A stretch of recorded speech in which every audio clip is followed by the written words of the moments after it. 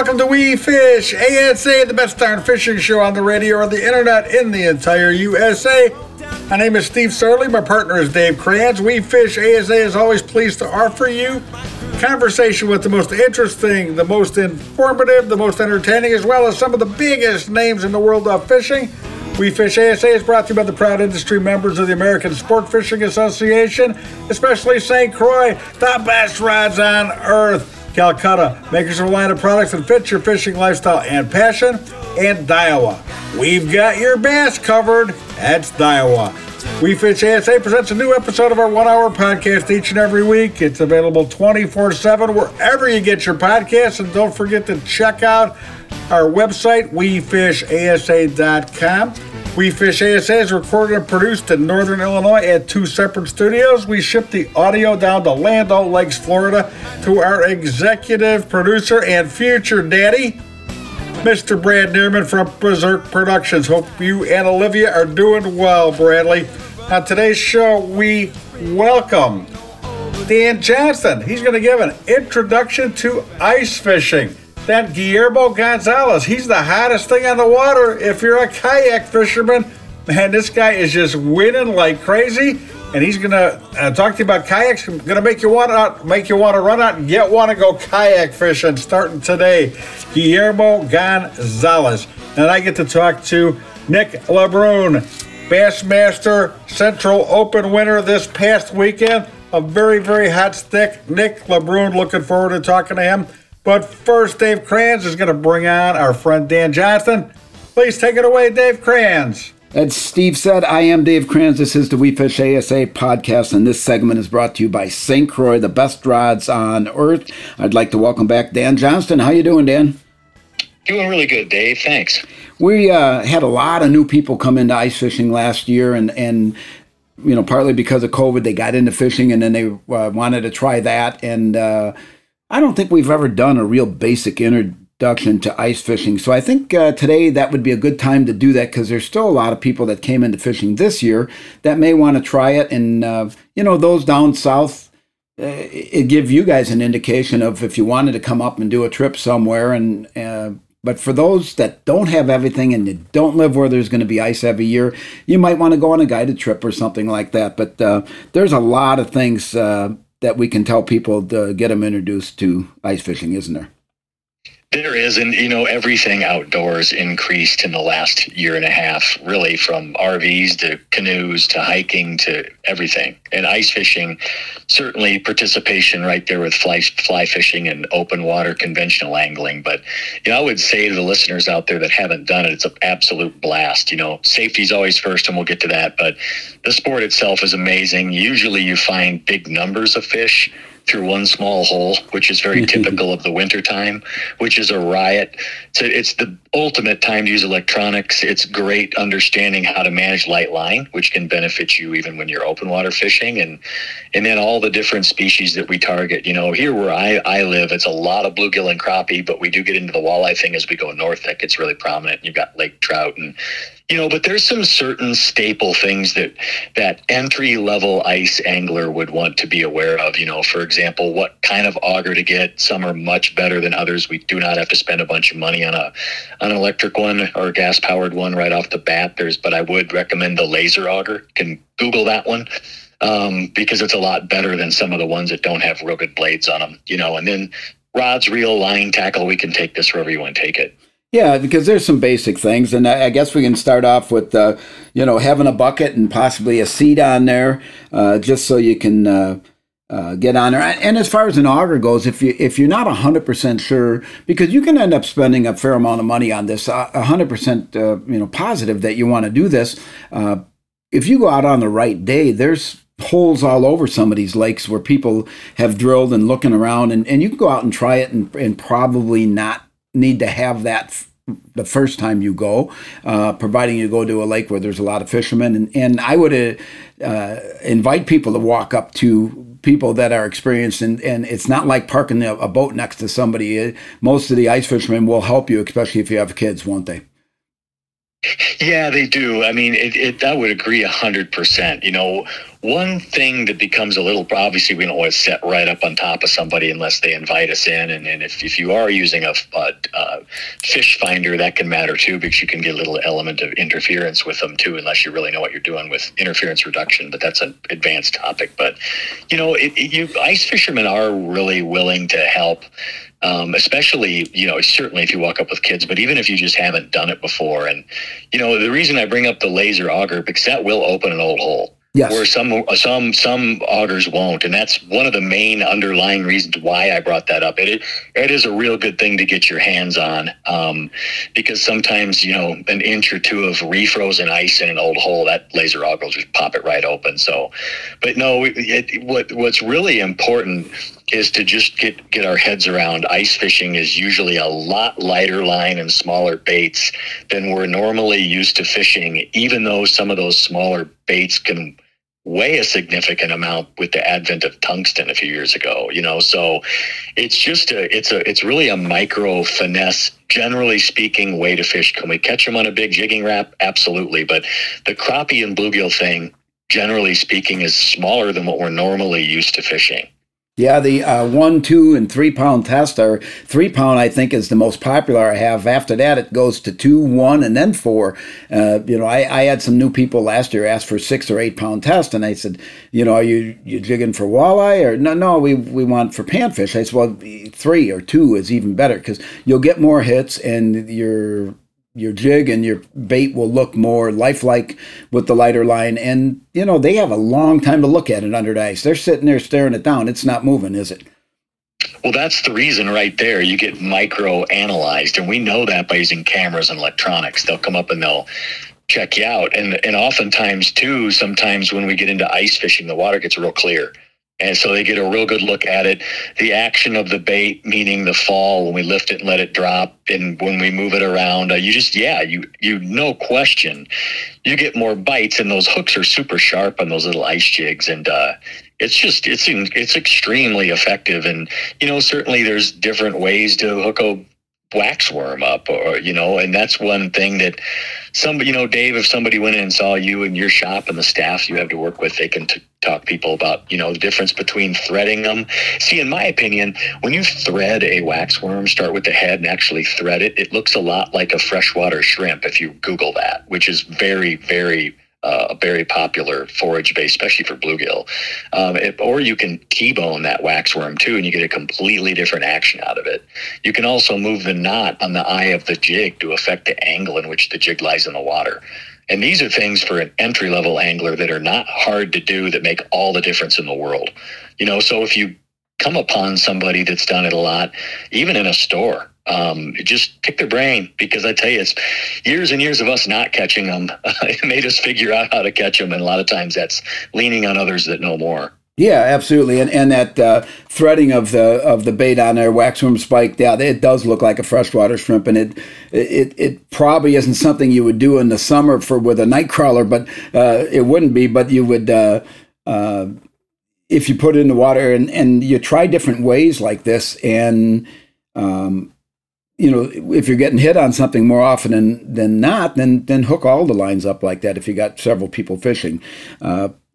We talked a little bit about, an auger, and you can buy some light line on whatever kind of equipment you use. You can use your old or your spinning reel that you use for panfish in the summer, and you can buy an ice rod, or you can buy an ice rod combo. Generally, those aren't the most expensive reels, because you're not casting these. You're opening the bail and you're letting it down. And here in the Midwest, a lot of the waters we're fishing in, backwaters of the rivers, are only 3, 4, 5 feet down, and you're not fishing real deep a lot of times. So it's not like you need to have a lot of line. You can buy a package of ice line and split that between 2 or 3 rigs, can't you?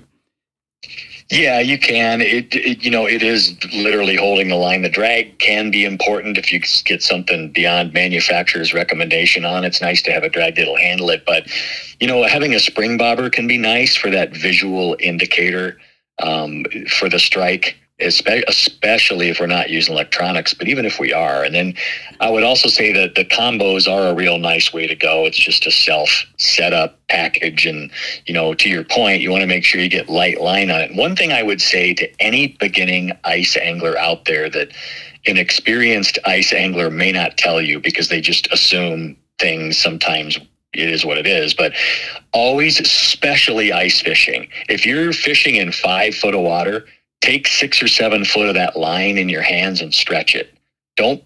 Not hard enough to break it, but stretch it, because it'll lay dead limp, and it makes a giant difference. If you drop monofilament line or fluorocarbon down into the water, cold water, and you haven't stretched it, and it has coils in it, they can come up and smoke that ice jig and you'll never know it. All they do is take 2 or 3 coils out of it, and they haven't got to the 10 that are between that one and your rod. So that's the biggest piece. I do it every single time I go. It's the first thing I do is stretch my line so it lays down just like a girl's hair going down there. It makes a big, big difference on strike detection and getting that transmission to that rod tip. Boy, that's a great tip. And a good indicator of that is when you're putting your line down in the hole, if it's going straight down, you got the stretch out of it enough. If it's curling on top and you see it looping down, clockwise or counterclockwise, then you don't have enough stretch out. But no, that's a real good tip. And, and I think for the clothes for ice fishing, people have to remember that you're standing on a block of ice. So make sure you got decent boots, couple layers of socks. Hand warmers are a good thing to have in your, because it's hard to do a lot of these techniques with the light line with gloves on. So sometimes you just keep them in your pocket with the hand warmer and pull it out for a while and then warm it back up. Switch hands, going from left to right. Pretty basic stuff here, but that's what we wanted to cover, because I think there's a lot of people that will get into this and did get into it and maybe haven't had, most of the videos you watch on things on YouTube and that are pretty advanced, and we don't want to discourage anybody from being out there. No, I mean, the key, and I've been asked many times, how do we keep these 8 to 10 million anglers that got into fishing a year and a half ago in the sport? And the answer is to make them successful, help them be successful. And anything we can do related to ice fishing to help people catch them, whether it's, using fresh bait or how to thread the wax worm or stretching your line, or, another thing I would say is when we're holding an ice rod over a hole, don't have the distance between your rod tip and that hole be too great. Drop that tip down so you're close to the water, relatively close to it, because number one, it gets the wind out of play to some degree. You're better connected with it. You have a better angle. I've seen people hold their rods up high, even above horizontal, and you just never feel anything. So sometimes it's the little things that can make all the difference, especially ice fishing, where a lot of times it's just a little inhalation of that bait. That's all it is. They just suck it in. And if you're not set up right to begin with or be in the right, angle of attack, you can miss a lot of those fish. But it's an amazing time to fish. And like I said, you can drill one hole and catch 30 if you get set up right. Anybody listening out there that wouldn't enjoy that, I'd like to meet them. Absolutely. Hey, we're up against the clock here, and we didn't even get to talk about ice fishing safety and some of maybe a little more advanced techniques. So I'm going to have you talk about that next week, and I appreciate you being on the podcast again. Yeah, thanks so much, Dave. That was Dan Johnston. He is brought to you by St. Croix, the best rods on earth. I am Dave Cran. Steve Sarley is remote. We will be right back.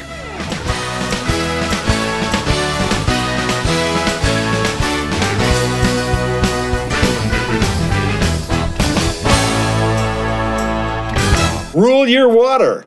Rule it with a St. Croix rod. Whether you take to the lake, wade the rivers, or cast from shore, St. Croix provides responsive performance, ensuring your success below every surface.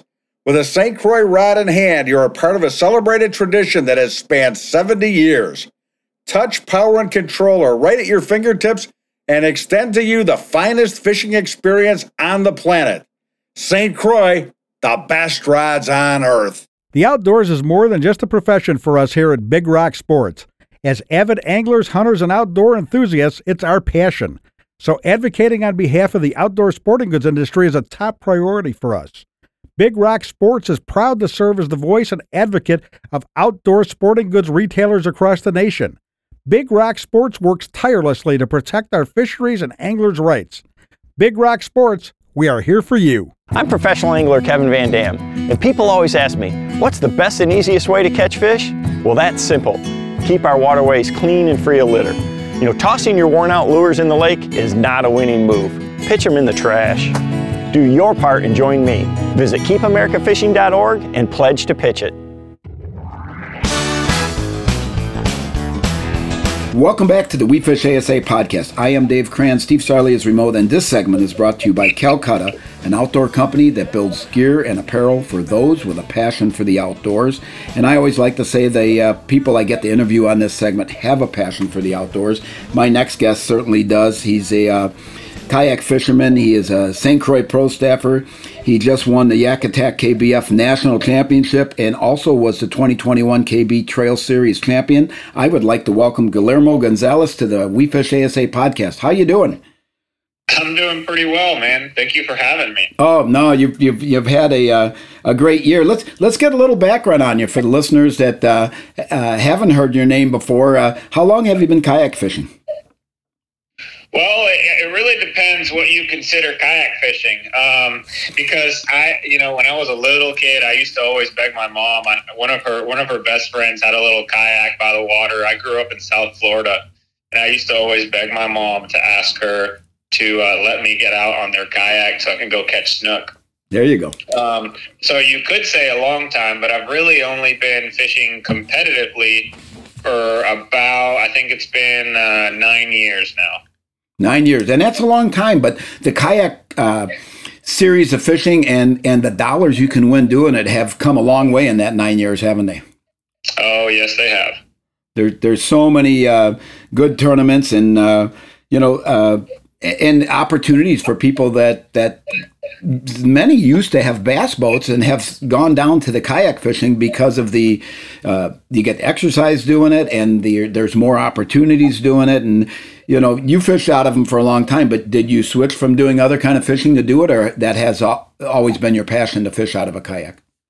No, it's pretty much always been my passion. It kind of originated as when I was in college. I went to college at TCU in Fort Worth. I was on the college fishing team, and I just needed a way to kind of hone my skills a little better. And so I did a little digging, and I found out that there were several local kayak fishing trails around, and so it made sense as a cost-effective way to hone my skills as a tournament angler. Excellent. Yeah. And so you get out there and do that. So tell me a little bit about this Yak Attack tournament. Now, I was surprised to hear that you pretty much used a spinnerbait and a St. Croix rod for the whole tournament. And, most of the tournament anglers will have to decide how many rods they got it dialed into. And a lot of times that's 3, 4, 5, 6 if you're lucky. And sometimes you got guys that have 20 rods in their boat. But, what led you to see that you only needed to use the one bait, a spinnerbait?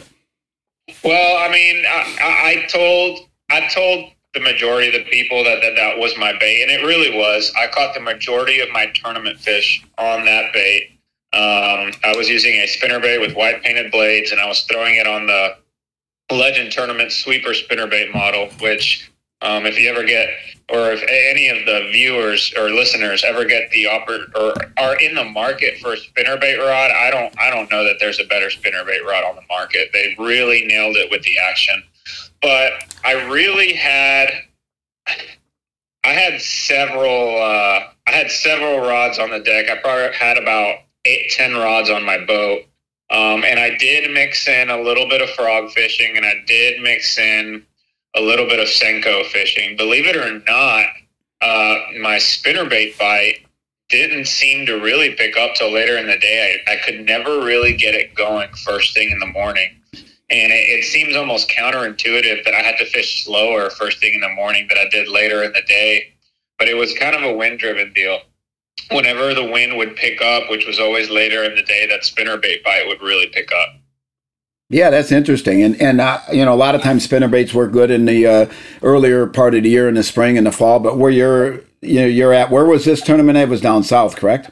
Yes, it was in Shreveport, Louisiana. We had the option to fish several different fisheries, and I chose to fish on Lake Bistineau. And that's an added advantage to these kayak tournaments also, where you can fish different bodies of water and fish possibly even smaller bodies of water than having a 200 boat tournament entry, field that has to have parking for all these rigs and trailers and everything else. So there's another benefit to the kayak fishing. So you chose that lake due to your pre-fishing, or what made you do that? Well, like I said, it's very rare in even in kayak tournaments that we get the opportunity to choose between lakes. Usually we do all fish on the same lake, but they're roadrunner style events, so we can go to any public access on that lake. But what made me choose Lake Bistineau this particular time around, when I did research, we had a tournament there 2 years ago. And I did a little research, and the lake has a yearly drawdown. And when I was there 2 years ago, the lake hadn't been drawn down yet. The reason that they draw it down is to control invasive Slovenia. They draw it down in hopes that a lot of the Slovenia that's on the bank would dry up and then die, and then they'll raise it back up and do the same thing all over again the next year. But anyways, I was always intrigued by how it might fish drawn down, considering that the entire population of the lake's fish are in half of the water. It made sense that they might get kind of concentrated in certain areas, and it held true. I figured that out during practice, and I had a lot of really great days on the water during practice, and that's what made me choose that lake. Excellent. What was the demographics that people could choose a lake from? How far away could you go? Well, we had 5 bodies of water, I believe, that we could choose from. It was Caddo Lake, it was Lake Wallace, it was Cypress Black Bayou, Lake Bistineau, and the Red River in Shreveport, Louisiana. Okay. So I think it was the Shreveport Sports Commission that chose those lakes, and man, they honestly, all of them fished really great. I just happened to choose Bistineau, but I heard of a lot of people catching a lot of good bags out of Caddo and the Red River and Cypress Bayou. And for those that don't fish tournaments and say, "Wow, that it takes away from the weekend anglers," I would argue that it doesn't, and so would the Chamber of Commerce for all these towns across this country that bring groups of anglers in, and they showcase that fishery so you can see what it is. In most cases, many of these things are televised, or you're doing programs like this one, a podcast or interviews, and people can learn where to go and how to fish these areas. So it actually helps many of the anglers decide where to go on a destination vacation for fishing. Absolutely. And, if I'm being totally honest with you, Shreveport, up until these last couple events that we fished down there, Shreveport was never at the top of my list. But the idea of going down to Caddo or going down to Bistineau just to fun fish for a weekend is now kind of a lot closer to the top of my list. I had so much fun down there. We caught so many throughout the course of the tournament and in practice. Me and a couple of friends that were fishing that event caught a lot of 5-pound fish on Caddo and Bistineau. It really is one heck of a fishery. I would encourage anyone to consider heading down there. Yeah, and I don't think anybody in the bass world would not say a 5-pound fish is a decent fish anywhere in the country, although there's places that catch more, but we'll take every 5-pounder we can get. How about other sponsors? We mentioned that you have St. Croix. Who else is helping keeping you doing this? So I have several sponsors. I'm blessed. The boat company that I fish out of is it's called a Diablo Paddle Sports Amigo, and it's a unique kayak platform. They call it kind of a hybrid between a kayak and a paddleboard, but it's extremely stable, and it's very, very customizable. Makes it very easy to fish. I've seen people even put GPS style trolling motors on the front of them with spot lock and everything. They're very easy to tournament load, and it is by far my favorite boat out there on the market. Warner Paddles, they're a paddle company out of Washington State. They've been making paddles for I don't even know how long, but it's a big number. Having a good paddle makes such a difference when you consider when you're out there paddling how many times how many paddle strokes you do. That's picking up and putting down a paddle. And when you consider the weight of a paddle and how many times you do that, it makes a big difference over time. And so having a good lightweight paddle makes a huge difference for me. Excite Baits, I've been with them for a long time. A lot of my favorite hard and soft baits come from their factory. If you're looking to, for example, my favorite square bill is the Excite Baits XB1. To me, it's one of the best values in the market for just a really good square bill that works in a variety of situations. Excellent. Say that again. I said that's excellent. Who else do you have? You got any others? Yeah, I have Fins Fishing. I was actually using a new braided line that they came out with. It's called Fins Spin Braid, and it was actually designed for spinning rods. But I decided to try it on a bait casting rod, and I was throwing, I believe it was the 35-pound test. And, man, it made for slinging a spinnerbait around. It made a great line for that. I personally have always preferred to throw spinnerbaits on braid. I just kind of feel like I have a much better idea, much better feel for what's going on under the water. And that one option made it very easy to make quick, short, accurate casts, which was very important out there in the cypress trees. Oh, yeah. Yeah, absolutely. And, of course, I got to thank Yak Attack. They've been my sponsor for a while. They make kayak rigging accessories, but they've actually started making a lot of John boat accessories, which are really cool for those of you that are into rigging John boats. And they are the presenting sponsor of the KBF National Championship, and they've always been a big supporter of kayak fishing in every realm. So I would encourage you to check out their products as well. Excellent. Well, we definitely appreciate having you on the podcast, and I'm sure it won't be the last time, and want to follow your the rest of your career and what you're doing, and thank you for being on the We Fish ASA podcast. Thank you so much. I appreciate it a lot, guys. Excellent. That was Guillermo Gonzalez. He excellent kayak fisherman, proving it again and again here and over time, fishing for a long time. This is the We Fish ASA podcast. I am Dave Cran. Steve Siley is remote, and this segment was brought to you by Calcutta, an outdoor company that builds gear and apparel for those with a passion for the outdoors. We will be right back after these messages.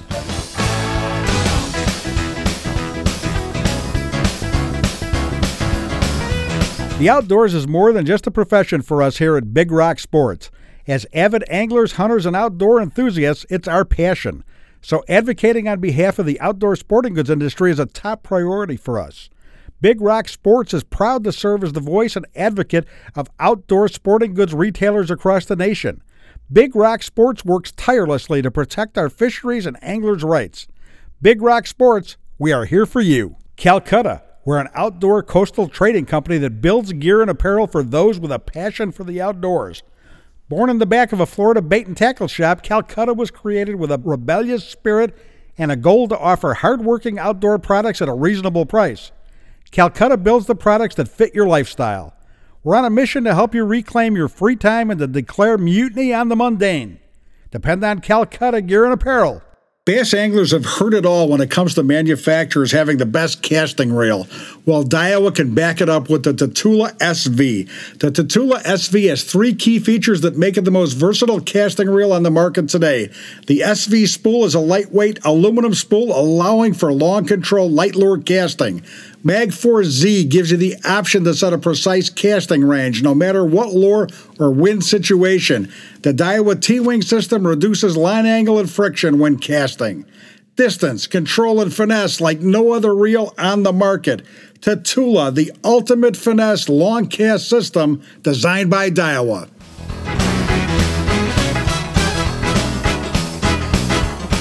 We Fish ASA is back. I am Steve Sarley. Dave Kranz is my partner, but Dave Kranz is not here. He's remote. We Fish ASA is brought to you by the proud industry members of the American Sport Fishing Association. Please help to ensure the future of fishing by visiting keepamericafishing.org.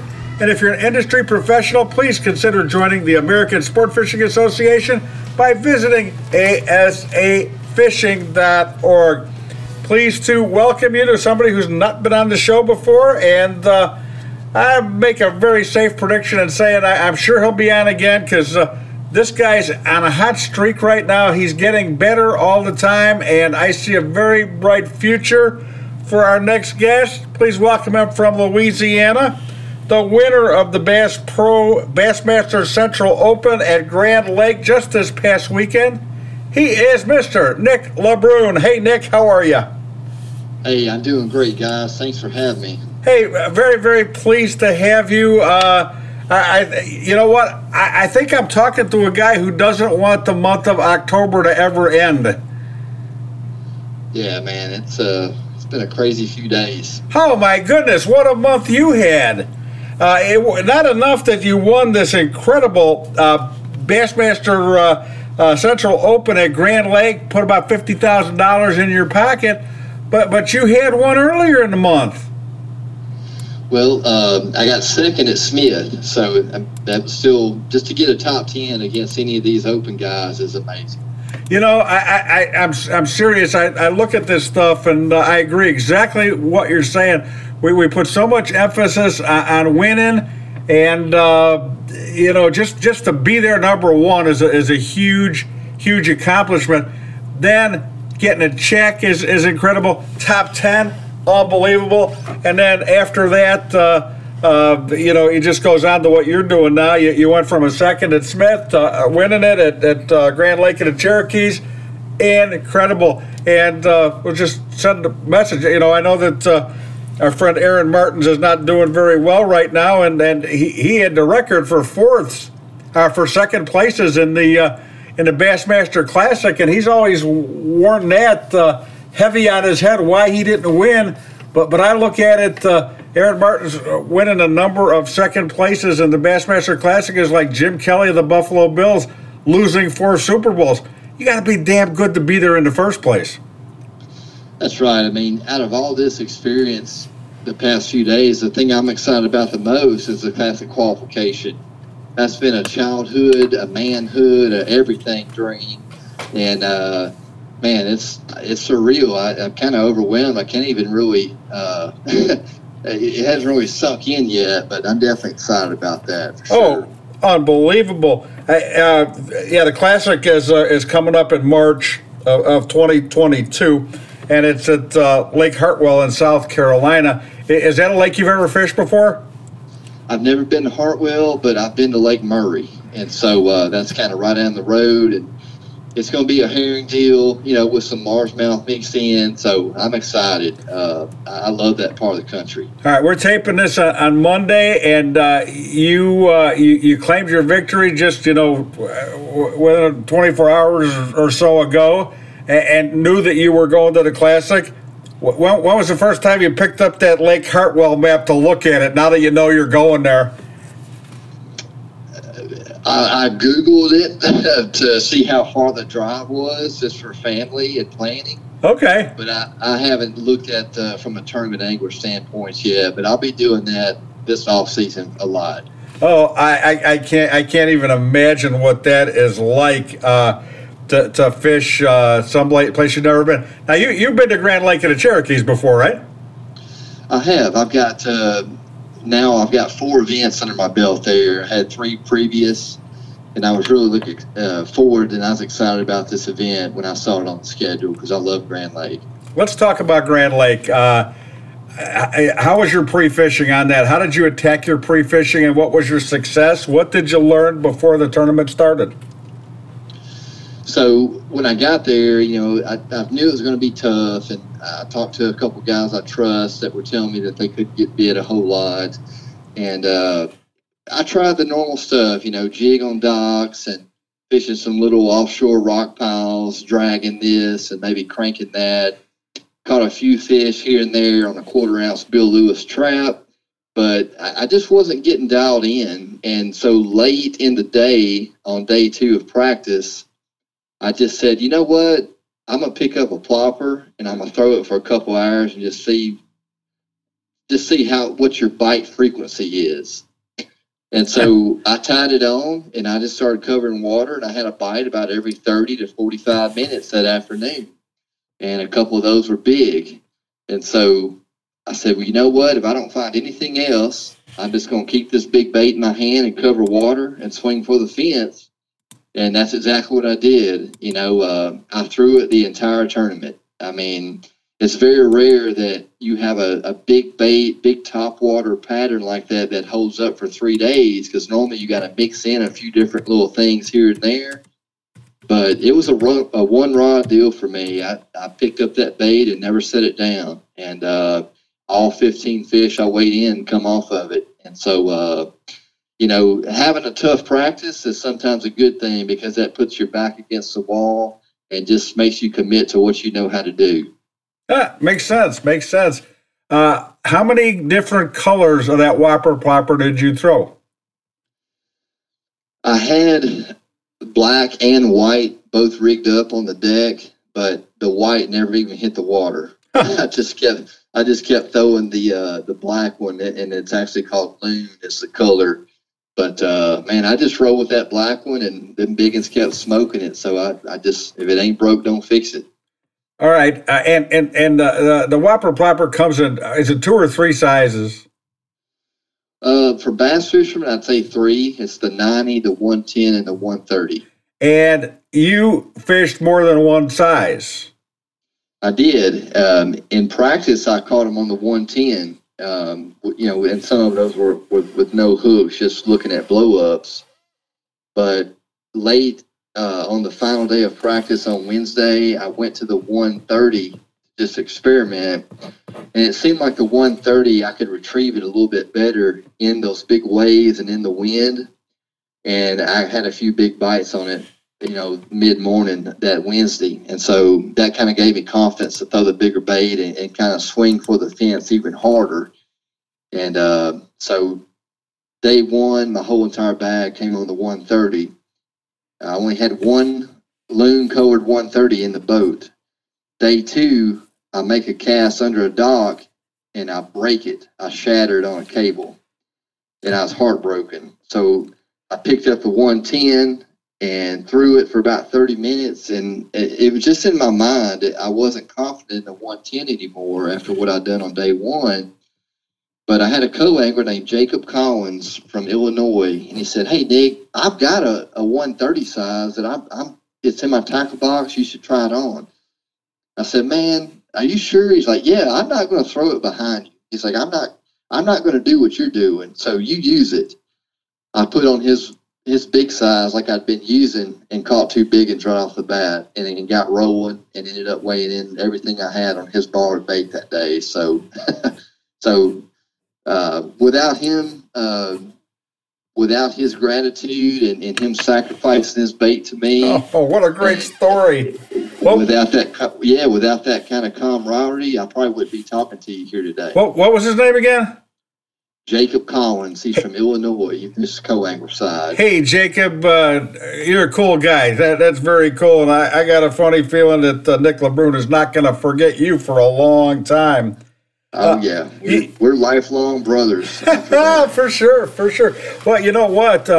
I would think that River to Sea that makes the Whopper Plopper is got to be pretty thankful for the pub that you're giving them. Heck, when I want to say 2 years ago, 3 years ago, you couldn't find those things. The stores didn't have any of them. They were going for big money on eBay. Then they got back on the shelves, as much as anything is on the shelf right now, because you know everything is pretty hard to find. But you could get your Whopper Ploppers at the right price. I got a funny feeling they're going to be back on eBay and getting bid up, and you're going to be paying a lot of money for those things because of what you did. Well, hopefully so. I mean, you know, River Sea is not an official partner of mine, but they do make an awesome bait. Excellent. You know what? And that's something that I really appreciate. I don't know you. I like you already, not only because of the way you fish. It's certainly easy to not to avoid talking about people who aren't giving you money, and substitute another name of a bait, whether it was actually on your line or not. And the good guys tell the truth, and they tell what they use, and it's not based on sponsorships and that. You're saying what you use, and I respect that. I think that's a great thing for the sport, people who talk that way. Yeah, I appreciate you saying that. And here's the deal, if you have a true partnership with someone, they want you to win the tournament at all costs, period. And if you get an opportunity to talk about one of their products, great. But sometimes, like Bill Lewis is my hard bait sponsor, well, they simply just don't have a plopper style bait, and they know that, and I know that. So they're all about me winning the tournament and just doing what I have to do and getting it done, and it's real important to have those kind of conversations ahead of time and when you're first starting out with partners, because you never want to be untruthful about what you were doing, because you can't. I mean, it's all out there on live. It's in those co-anglers' minds. It's in those conversations, so the best advice I could give somebody is just make sure you're partnering with people that you actually use their stuff and you believe in it, and if they don't offer that particular style of bait, then it's all good. I mean, it's a win-win for everybody. You got to use something. You can't change your fishing for that, because then you're not winning and nobody's happy with you. You're going to lose a sponsor anyway. Yeah. So what sense does that make? Hey, when you're throwing what's a watercolor like on Grand Lake? Well, you have a few different colors, but I was fishing the mid-lake section around Shangri-La, and it was pretty muddy. You could probably see a few inches down, and it seemed like if I went down toward the dam in that clear water, it was hard to get bit, and if I did get bit, it was smaller. So I kind of stayed in that muddier water. So it was that a decision of going to Whopper Plopper, because it's a big bait and it's very, very noisy, and it does move a lot of water. It's like pulling a barge behind you. It really gets the fish's attention. Was that something that you're thinking about and something you want to create? There's a lot of noise happening? Yeah, it was, because in that muddy water, you have to attract the fish, and they're just kind of hitting at what they think it is. They're not getting a good look at the bait. But anytime those big gizzard shad are on the bank this time of year on an Ozark lake, that plopper is going to be a good imitator of that, So, and that's in clear, muddy, stained water. Okay. It doesn't matter. But I just didn't see the gizzard shad like I wanted to down south on the lake. They were kind of more prominent in that midsection. When you're retrieving that plopper, what's your speed of retrieve, and is it just a straight constant retrieve, or do you have some kind of a cadence going? It's always a steady retrieve, and it's either going to be slow or just kind of medium. And at this Grand Lake event was definitely more on the slow side. And again, the bigger bait allowed me to reel it a little bit slower than the 110 size.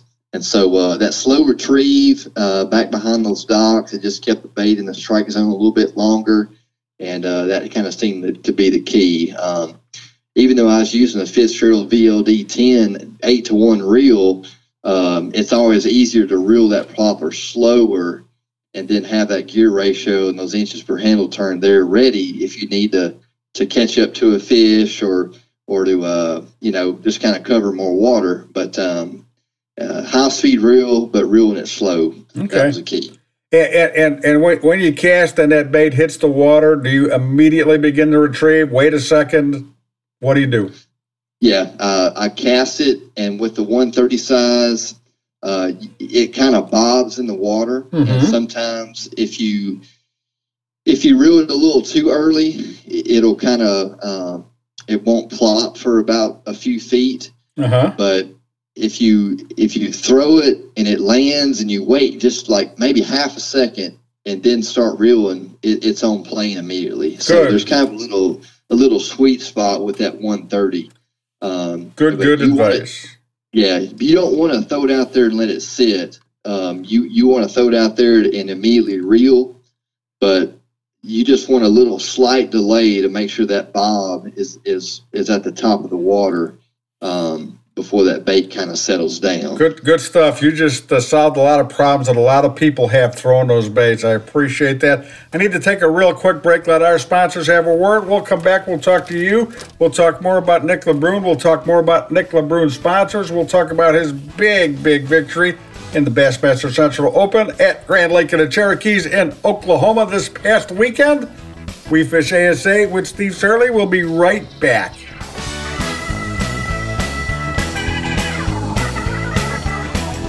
For most anglers, the unexpected is expected.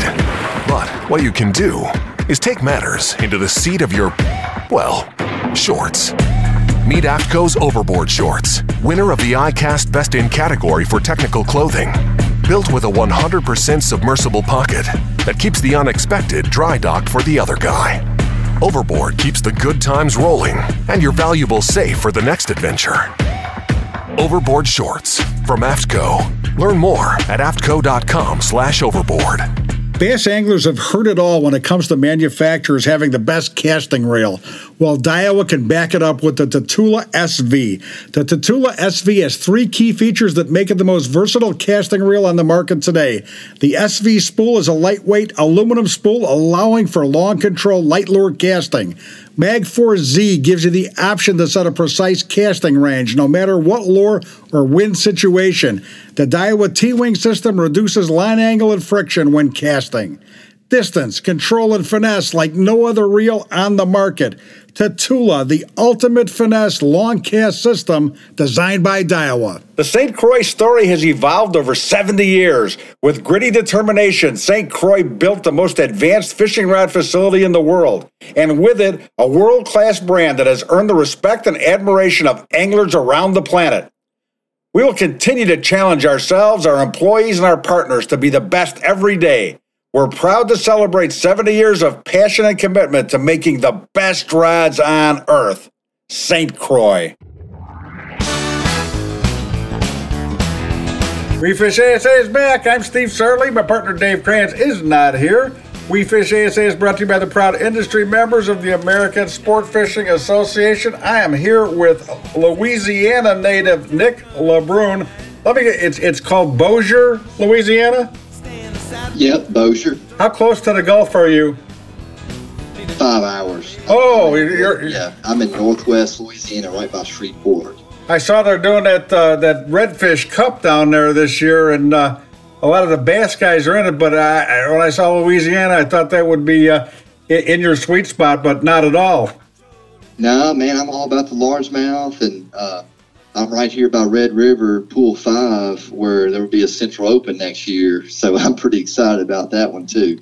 Oh, and they didn't ask you for your opinion on that. That just happened that way, putting it on your home water? Yeah. Man, how lucky is that? Yeah, unfortunately, the tournament organizations never ask the anglers where we want to go, but every once in a while, it's somewhere good. Yeah. Because if they asked, half of them would say, I don't want to go there. The others say, oh, yeah, I want to go there. Nobody agrees on anything.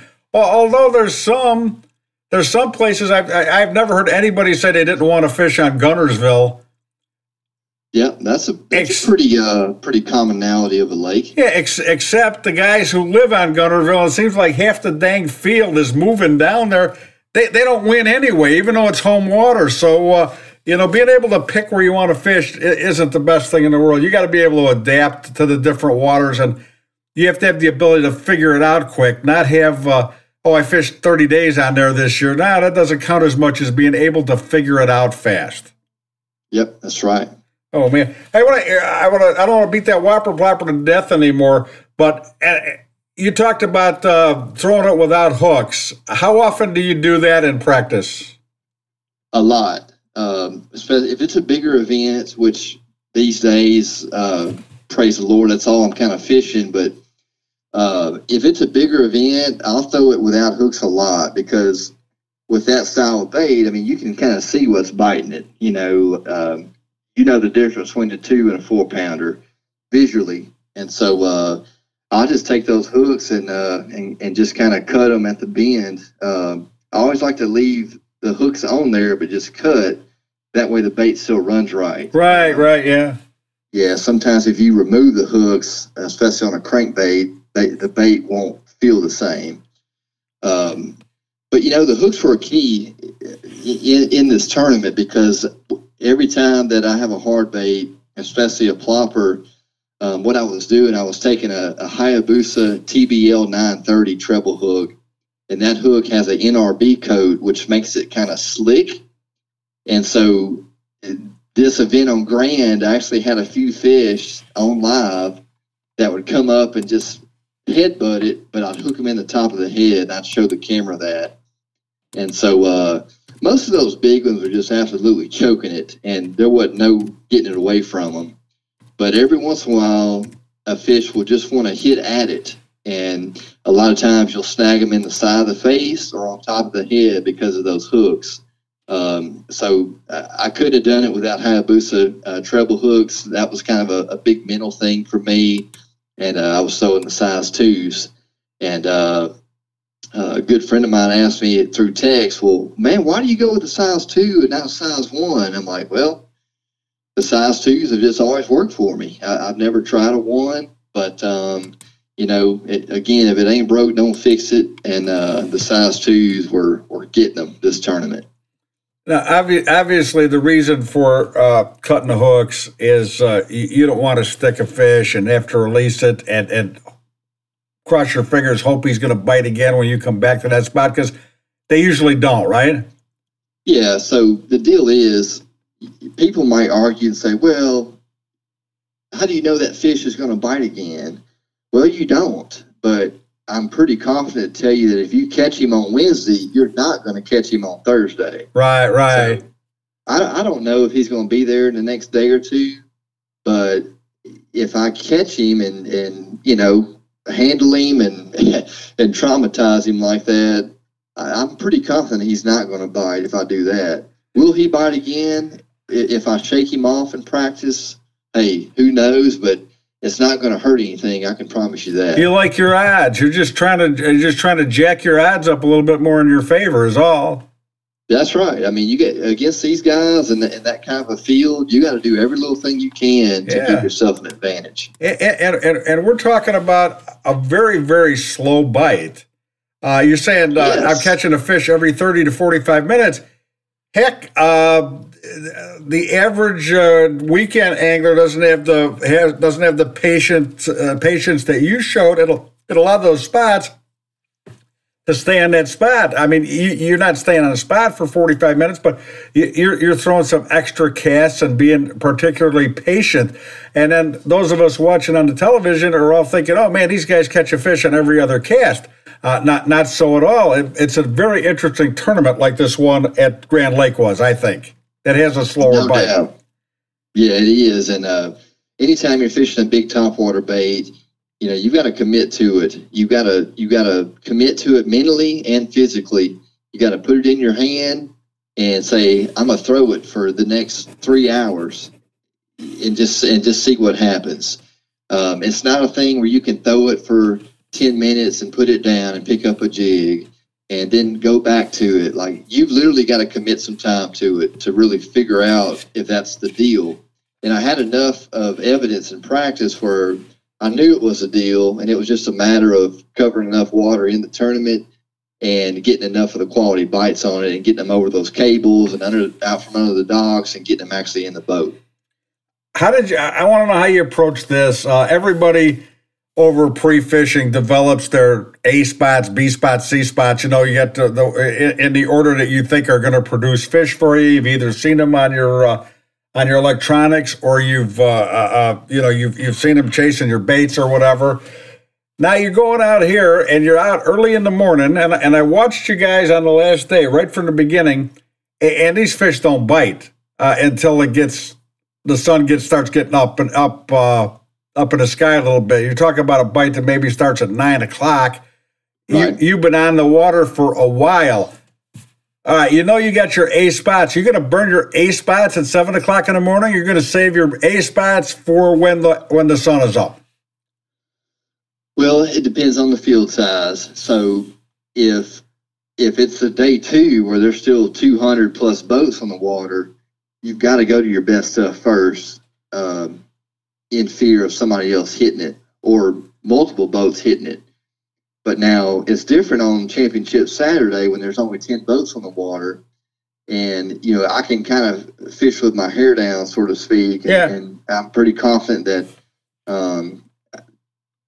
that I can probably wait a little bit and kind of play more of a timing thing on some of those spots because I'm not worried about anybody and everybody hitting it. Does that make sense? Yeah, no. Good answer. Good answer, because I was watching you guys throwing baits at the beginning on Saturday, and I was wondering, I go, are you confident, or you said, I'm just killing time until it gets to be the right time, Yeah. Did you have confidence that you were going to catch fish, or you just say, I'm going to keep fishing, maybe I get a bonus here, but probably not going to happen for an hour or two?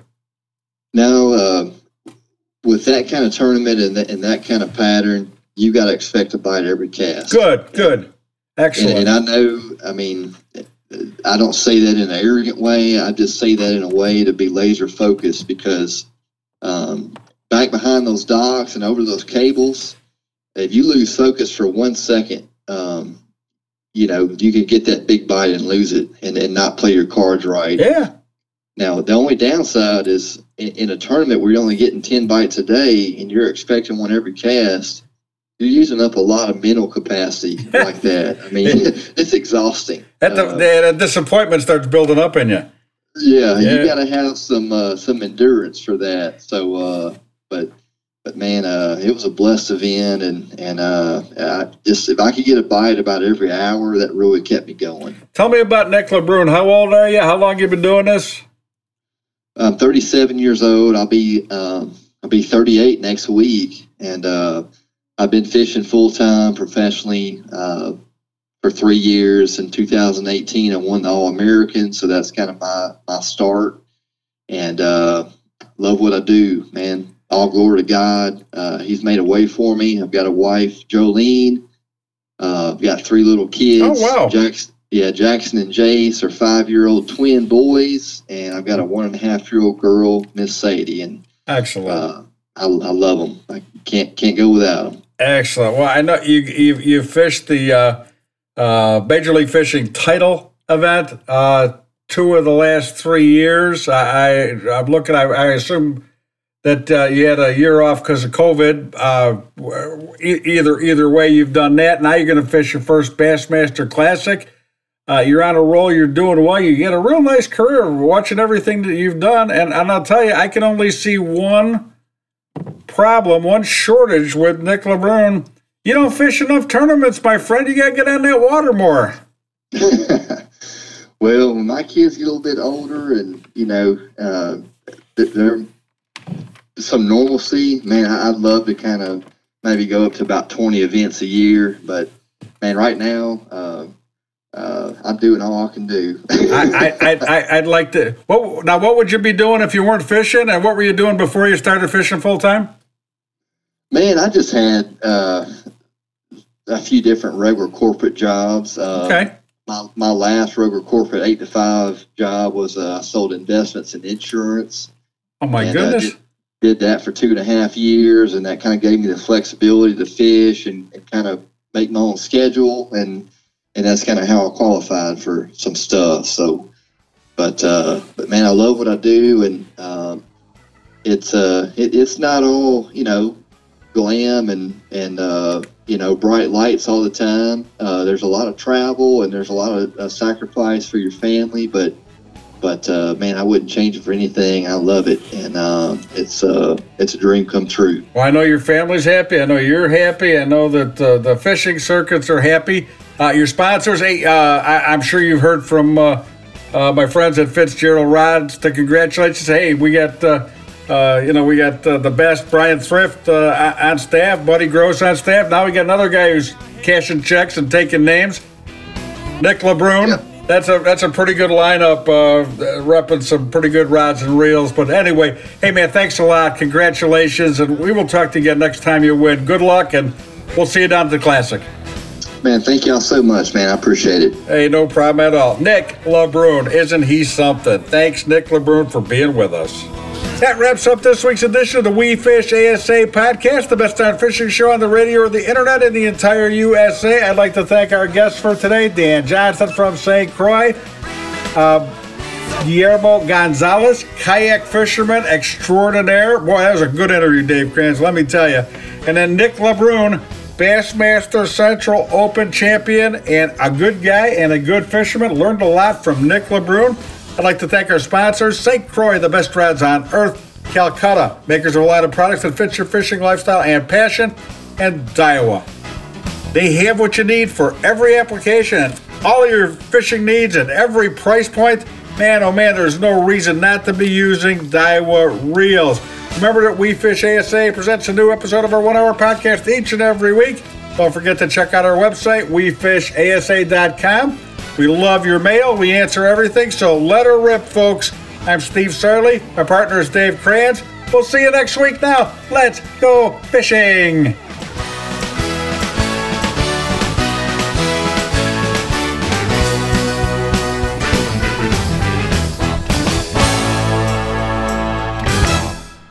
I'm professional angler Kevin Van Dam, and people always ask me, what's the best and easiest way to catch fish? Well, that's simple. Keep our waterways clean and free of litter. You know, tossing your worn out lures in the lake is not a winning move. Pitch them in the trash. Do your part and join me. Visit keepamericafishing.org and pledge to pitch it.